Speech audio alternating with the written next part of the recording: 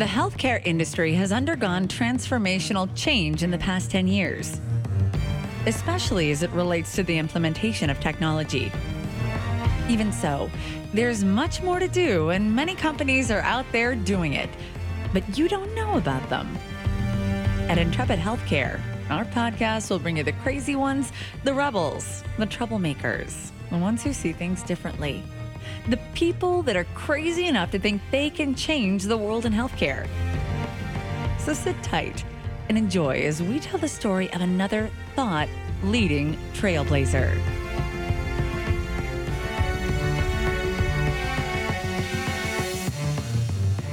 Welcome back to Intrepid Healthcare. I'm your host, Joe Lavelle. I'm really looking forward to this conversation with more trailblazing innovators. We're going to get right to it today. We're joined by Stephanie Crabb and Dan Rounds from Immersive. Stephanie and Dan, welcome back to the show. Thanks, Joe. We're happy to be here. Oh, great. Well, thanks for making the time this morning. Stephanie, could you take a next couple minutes and provide our audience with a 10,000-foot overview of Immersive?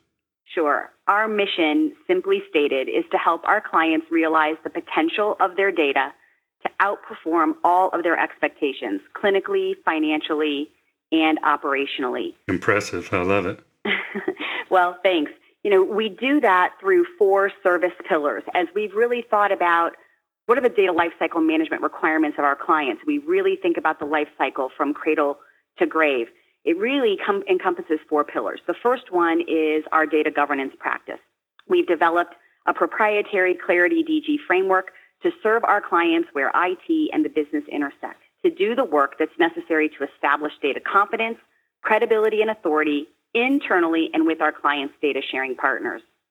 When you launch out of governance, there's just the hard work that has to be done with the data itself, and that work is done in our data management practice. It's more than data models and storage strategies. It really requires an enterprise view of data management to improve interoperability, reduce broken workflows, and increase the usability and value of our massive data assets. There's all the buzz, and there has been for years now, around analytics. And certainly with the reform movement in full force as we move to more pay for performance, there's no doubt that analytics will continue to play a huge role. Our analytics practice really focuses on helping our clients clarify their strategies. Those are those organizations that are really on the front end of an analytics strategy and those that are moving toward more advanced analytics strategies. It's a really critical inflection point for our clients, regardless of where they are on that maturity curve. And finally, our data protection practice is based on our proprietary Oculus data-driven risk management framework. And it really elevates the conversation and the work beyond the compliance conversation that's dominated healthcare data protection over the last decade. Our portfolio in this area includes advisory, technical security services, risk management, and managed security solutions that align the right resources with the right efforts. Perfect. The last time we chatted and you were on our show was about this time last year. What have been your greatest lessons learned working with clients the last year, and how is that influencing the solutions and services that you're now offering? We got to work with some really stellar clients in 2016, and we're going to continue that work with many of them into this year. We did work in all 4 of those service pillars that I mentioned, which was really exciting to be working across that entire healthcare data lifecycle. It's really what Dan and I built the company to be and do. So for the first time since our founding, we were doing work in all 4 of those spaces and really appreciating how they work together hand in glove, where some of those transitions are within those pillars, and that certainly is influencing where we're going with our solutions and our portfolio going forward. That work and work to develop our partner ecosystem has definitely inspiring new solutions in 2017. Let me start with some thoughts on the data protection side and have Dan address the data management side in terms of our lessons learned and where that's taking us. On the data protection side, our clients are overwhelmed and under-resourced. The work is constant, it's growing, the talent pool, as we read about every day, is scarce, and their desire to take their programs to the next level to better align with the business is strong. They want a reliable, experienced, and trustworthy partner. They want us to stand shoulder to shoulder with them, to the exec team, and to the board. They want to learn from their peers. From modest advisory retainers to more robust managed services, we have expanded this portfolio accordingly. What we are doing differently is leveraging our expertise in data to implement and operationalize information security programs in ways that our industry peers do not.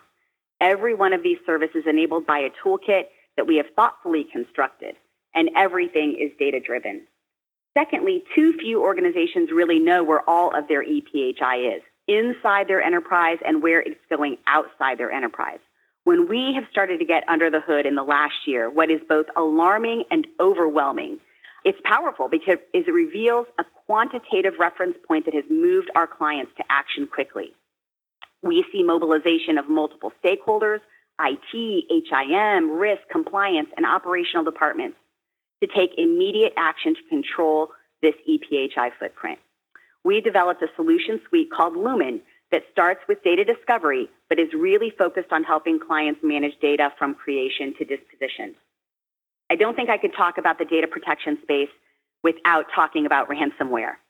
With the rise of ransomware, particularly via phishing attacks, our clients have really come to appreciate that any unsuspecting, ill-informed workforce member can be the weakest link that can serve as the genesis of a major incident. In our work in 2016, we came to appreciate that clients have really not done much to innovate their workforce education, awareness, and training programs. Most rely on e-learning platforms and CBLs that, when you ask the workforce, are not terribly effective, do not hold their attention, or really accomplish the goal to change their behavior. This is an area where we are innovating now and look forward to launching more at the HCCA conference in March. It has also introduced a new element of what we promote as standard testing in our solutions and programs, and that is social engineering. This was taboo just a few years ago, but it's becoming standard practice now. Dan, the data management side of our business, we've learned quite a lot in the last year too, so maybe you could make some comments upon that too. Sure. Thanks, Steph. Clients really want to put their data to work. Organizations that came out of the gate quickly with big data initiatives learned how their data was unfit for purpose. It was untrustworthy, and overall quality was pretty bad. So these data analytics pioneers kind of skinned their knees, and the rest of us have got to learn from those experiences. High-performing organizations are routinely addressing data quality, usability, et cetera, but there are a lot of organizations that are still honing their data awareness, their data IQ, per se. We are working on both ends of the spectrum. We're educating our stakeholders and introducing basic data management activities like data profiling, data quality assessments, those kind of activities to build up our clients' data IQ on that end of the spectrum. On the other end, we're working with clients on advanced analytic strategies. So quite a variance between all of those constituents. We've had more clients reach out to us with respect to data governance. We're encountering more data governance efforts underway in the clients that we work with generally. This is a huge shift from where we started as a company. The question we get asked most often is, how much governance do we really need? Do we really need to go through all of those exercises that we read and hear about? And, what's the best way we can get started with DG? And as you know, Joe, we want to be the partner of choice when it comes to DG advisory services in healthcare. So we continue to dedicate our R&D to our vendor-agnostic Clarity DG framework and toolkit. And 2017 looks bright in this area. Perfect. I appreciate the really detailed answers on that one, guys. Lately, we've seen a lot more references to data-centric security. How's this different from what healthcare has been doing up to date? Great question, Joe. So much of what has driven security programs and the security spend over the last decade has been HIPAA compliance and what we call compliance-driven security. But what's forgotten or perhaps underappreciated is that the HIPAA rules were written for one reason and one reason only, and that was to protect patient data. That said, in our experience of performing risk assessments, security program reviews, the technical testing we've done, the social engineering we've done, you name it, when we ask the most fundamental question, which is, have you inventoried all of your EPHI at rest and in transit? Do you know where it's going? Not one client has been able to answer that question with any confidence. The very basis for the rules, the data, and the compliance-driven approaches that have fueled most of the security spend just have not effectively addressed the data. So let's fast forward to the present. We have more data being created than ever, from more sources than ever, going to more places than ever. Data-centric security is security that operates on the data or as close to it as possible. So think about things like encryption, tokenization, authentication, authorization, access control. We have implemented many of these things in healthcare, but we have not implemented them well. Our most common finding is that these data-centric solutions are under-implemented or never optimized from their initial implementation. These solutions and strategies are fundamental to a data-centric approach. With these fundamentals in place, the traditional defense in depth layered strategies that we read about that are certainly best practice can be even more powerful in their protection capabilities and getting to the outcomes that we desire. A data-centric approach starts with data inventory and data classification. And we're not just talking about EPHI.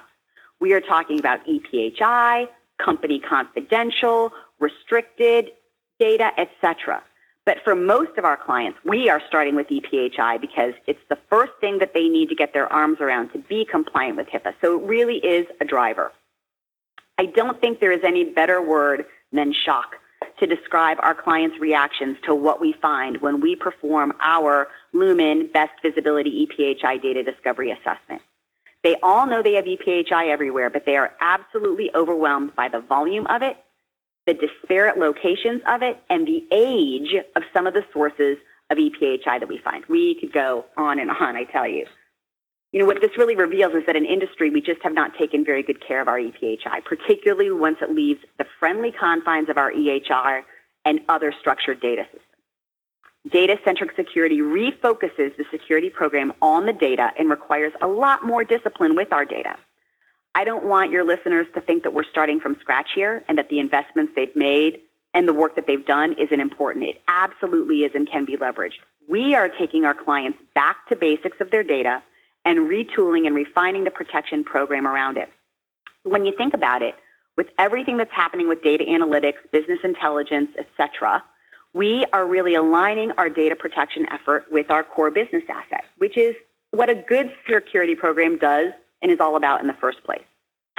One last thought, and just since I mentioned analytics there, in our world, we also talk about data-driven security, which means as a company, we're applying the same approaches, tools, and techniques that we employ when we are working around data analytics projects with our clients to our clients' information security programs. We're using data about our data practices, inputs from the monitoring solutions, threat intelligence, all of those things to help our clients drive to better security program decisions. With this approach, particularly at the executive team and board levels, we're finding that this is making information security more tangible and clear to them. They understand how BA and BI apply to the organization and what they're doing strategically. So we're just taking a page out of that playbook using those same constructs to frame security differently. So terms to remember: data-centric, data-driven, new terms to change the reputation from information security being a HIPAA-only or compliance-only initiative. With that, Intrepid Healthcare will return with our guests, Stephanie Crabb and Dan Rounds, after this quick break. We'll be right back. The innovators at Velocity Health Informatics are focused on ensuring that your healthcare providers will access the correct patient record containing the right data every time. Guess what? This is not a given. 5 to 10% of all medical records have duplicates, and an even greater percentage have incorrect information. Don't we owe it to our patients to make sure that clinical errors are not made due to poor data quality and the lack of interoperability between their providers' EMRs? Velocity is the only innovator that can bring you health information as a service, which includes data quality, medical record remediation, and data integration as a service. And clients are raving about the results. Learn more now by going to www.velocityhealthinformatics.com. And we're back with Stephanie Crabb and Dan Rounds of Immersive. Dan, last year when I talked to Stephanie, we were talking about how bullish you guys are on data quality, how critical it is to having an effective analytics program. Yet there seems to still be a debate as to how important having clean data is to really getting started on population health and other reform initiatives? How do you approach this with your clients? Well, that's a good question. The answer I give is probably as hotly debated as as the issue itself. But I mean, in some ways, this debate is really an academic exercise and over intellectualism by a small group of thought leaders. There's potential for real damage with that line of thought. At first, there are many ways to define data quality. It can be based on the context of the data's use, the insights or actions that the data is intended to provide. There's qualitative measures that can be applied, such as completeness or integrity or timeliness. Depending on the data's use, it's certainly possible that non-perfect data is perfectly suitable for the use it's intended. However, this is certainly not acceptable in every use case. Data quality is important. We have to consider, things like the qualitative measures as well as those quantitative measures. Measures data quality dimensions such as trust. If the data is suspect or inaccurate, the consumers that are likely to believe that all data quality is poor and unreliable. And our clients fight that battle every day. Healthcare diligence in data governance and the active assessment and measurement of data quality is in its relative infancy. My concern is that if this philosophy that data quality is not important, if it were applied universally, there are certain potential real consequences to the organizations or the patients they serve. The real message to our clients is that not all data is created equal. Not all use cases warrant the same level of governance and management of that data. And honestly, there's no one-size-fits-all answers to if data quality is important or not in any given context. The real focus they need to have is developing a process of governance that doesn't skip over data quality, but is able to adapt to the various use cases that exist within the organization. Outstanding. The last time we talked, you talked a lot about data governance. What's changed since then?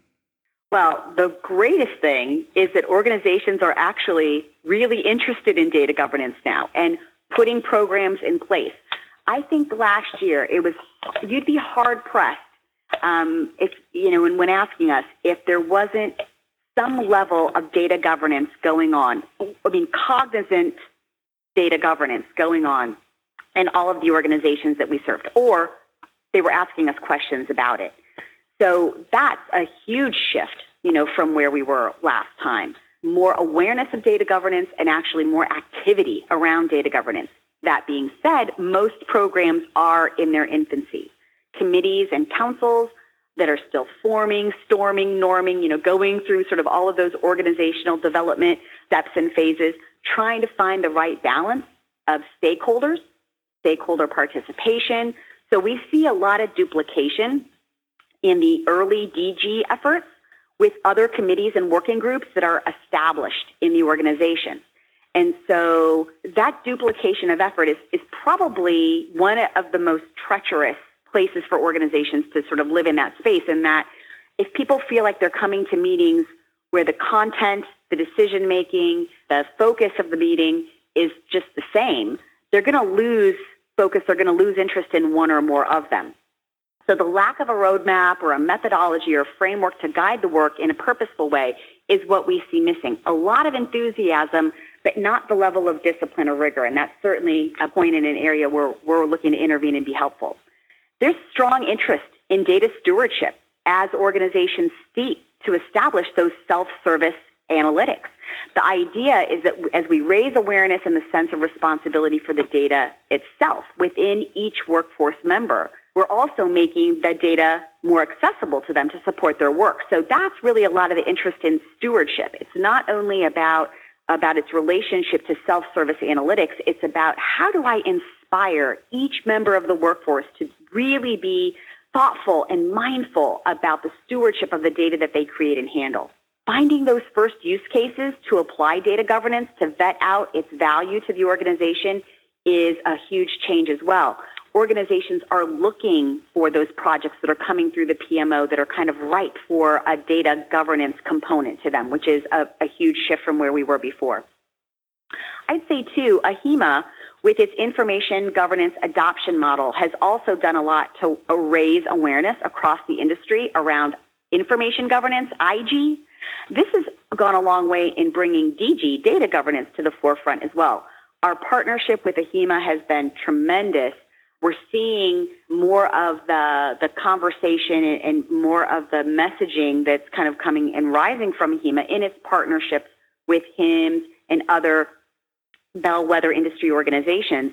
And that's really doing a lot to advance all of those information governance competencies, including data governance. And that'll be more of our focus going forward in our work with AHIMA as well in the coming year. Perfect. I want to take this time to remind everybody to go to www.immersive.healthcare. That's IMMERSIVE.healthcare. Bookmark that site and go back regularly to learn about the great things that Stephanie and Dan and their team at Immersive are doing. We're having so much fun here. There's so much more to talk about. We're going to do a second episode, and we're going to get it out right away. But for now, Stephanie and Dan, it was so great to have you on the show. Thanks for joining us today. Thanks, Joe. We appreciate it. Feel better. Oh, thank you.